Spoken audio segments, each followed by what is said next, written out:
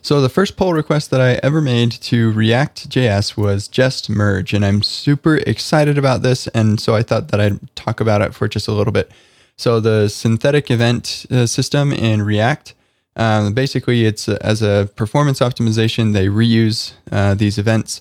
And I noticed in one of the latest releases of React that the React autocomplete component from Racked, which is now React.js org, but it was broken because of trying to reuse a synthetic event that had been recycled. And so I found this out and thought, okay, well, it would be really nice if we got a warning indicating anytime that we try to use a synthetic event that has been put back into the pool.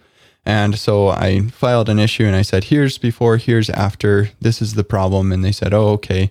That's not really a bug. That's a performance optimization. And I said, well, let's make a warning for it. Would you be okay to let me go ahead and make my first pull request to the project? And they said that they'd be happy to.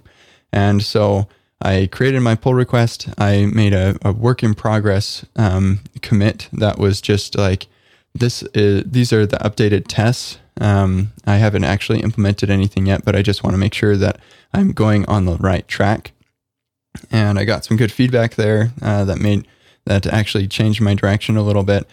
And then I iterated on it with Dan Abramoff actually for I don't know, I probably amended the commit 6 or 7 times. And then with some other project maintainers as well. And finally got everything squared away and it was merged.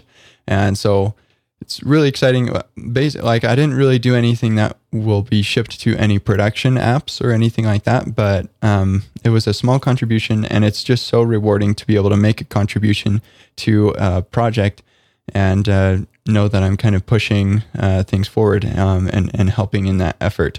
And so I guess my tips would be that if you want to contribute to a project, find areas where you feel like it's lacking and you feel like it needs some help and contribution.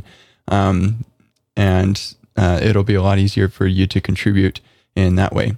So yeah, go ahead and contribute to open source. And I'll actually put links to my Egghead.io series about how to contribute to open source projects. So check out the links in the description. Have a good day.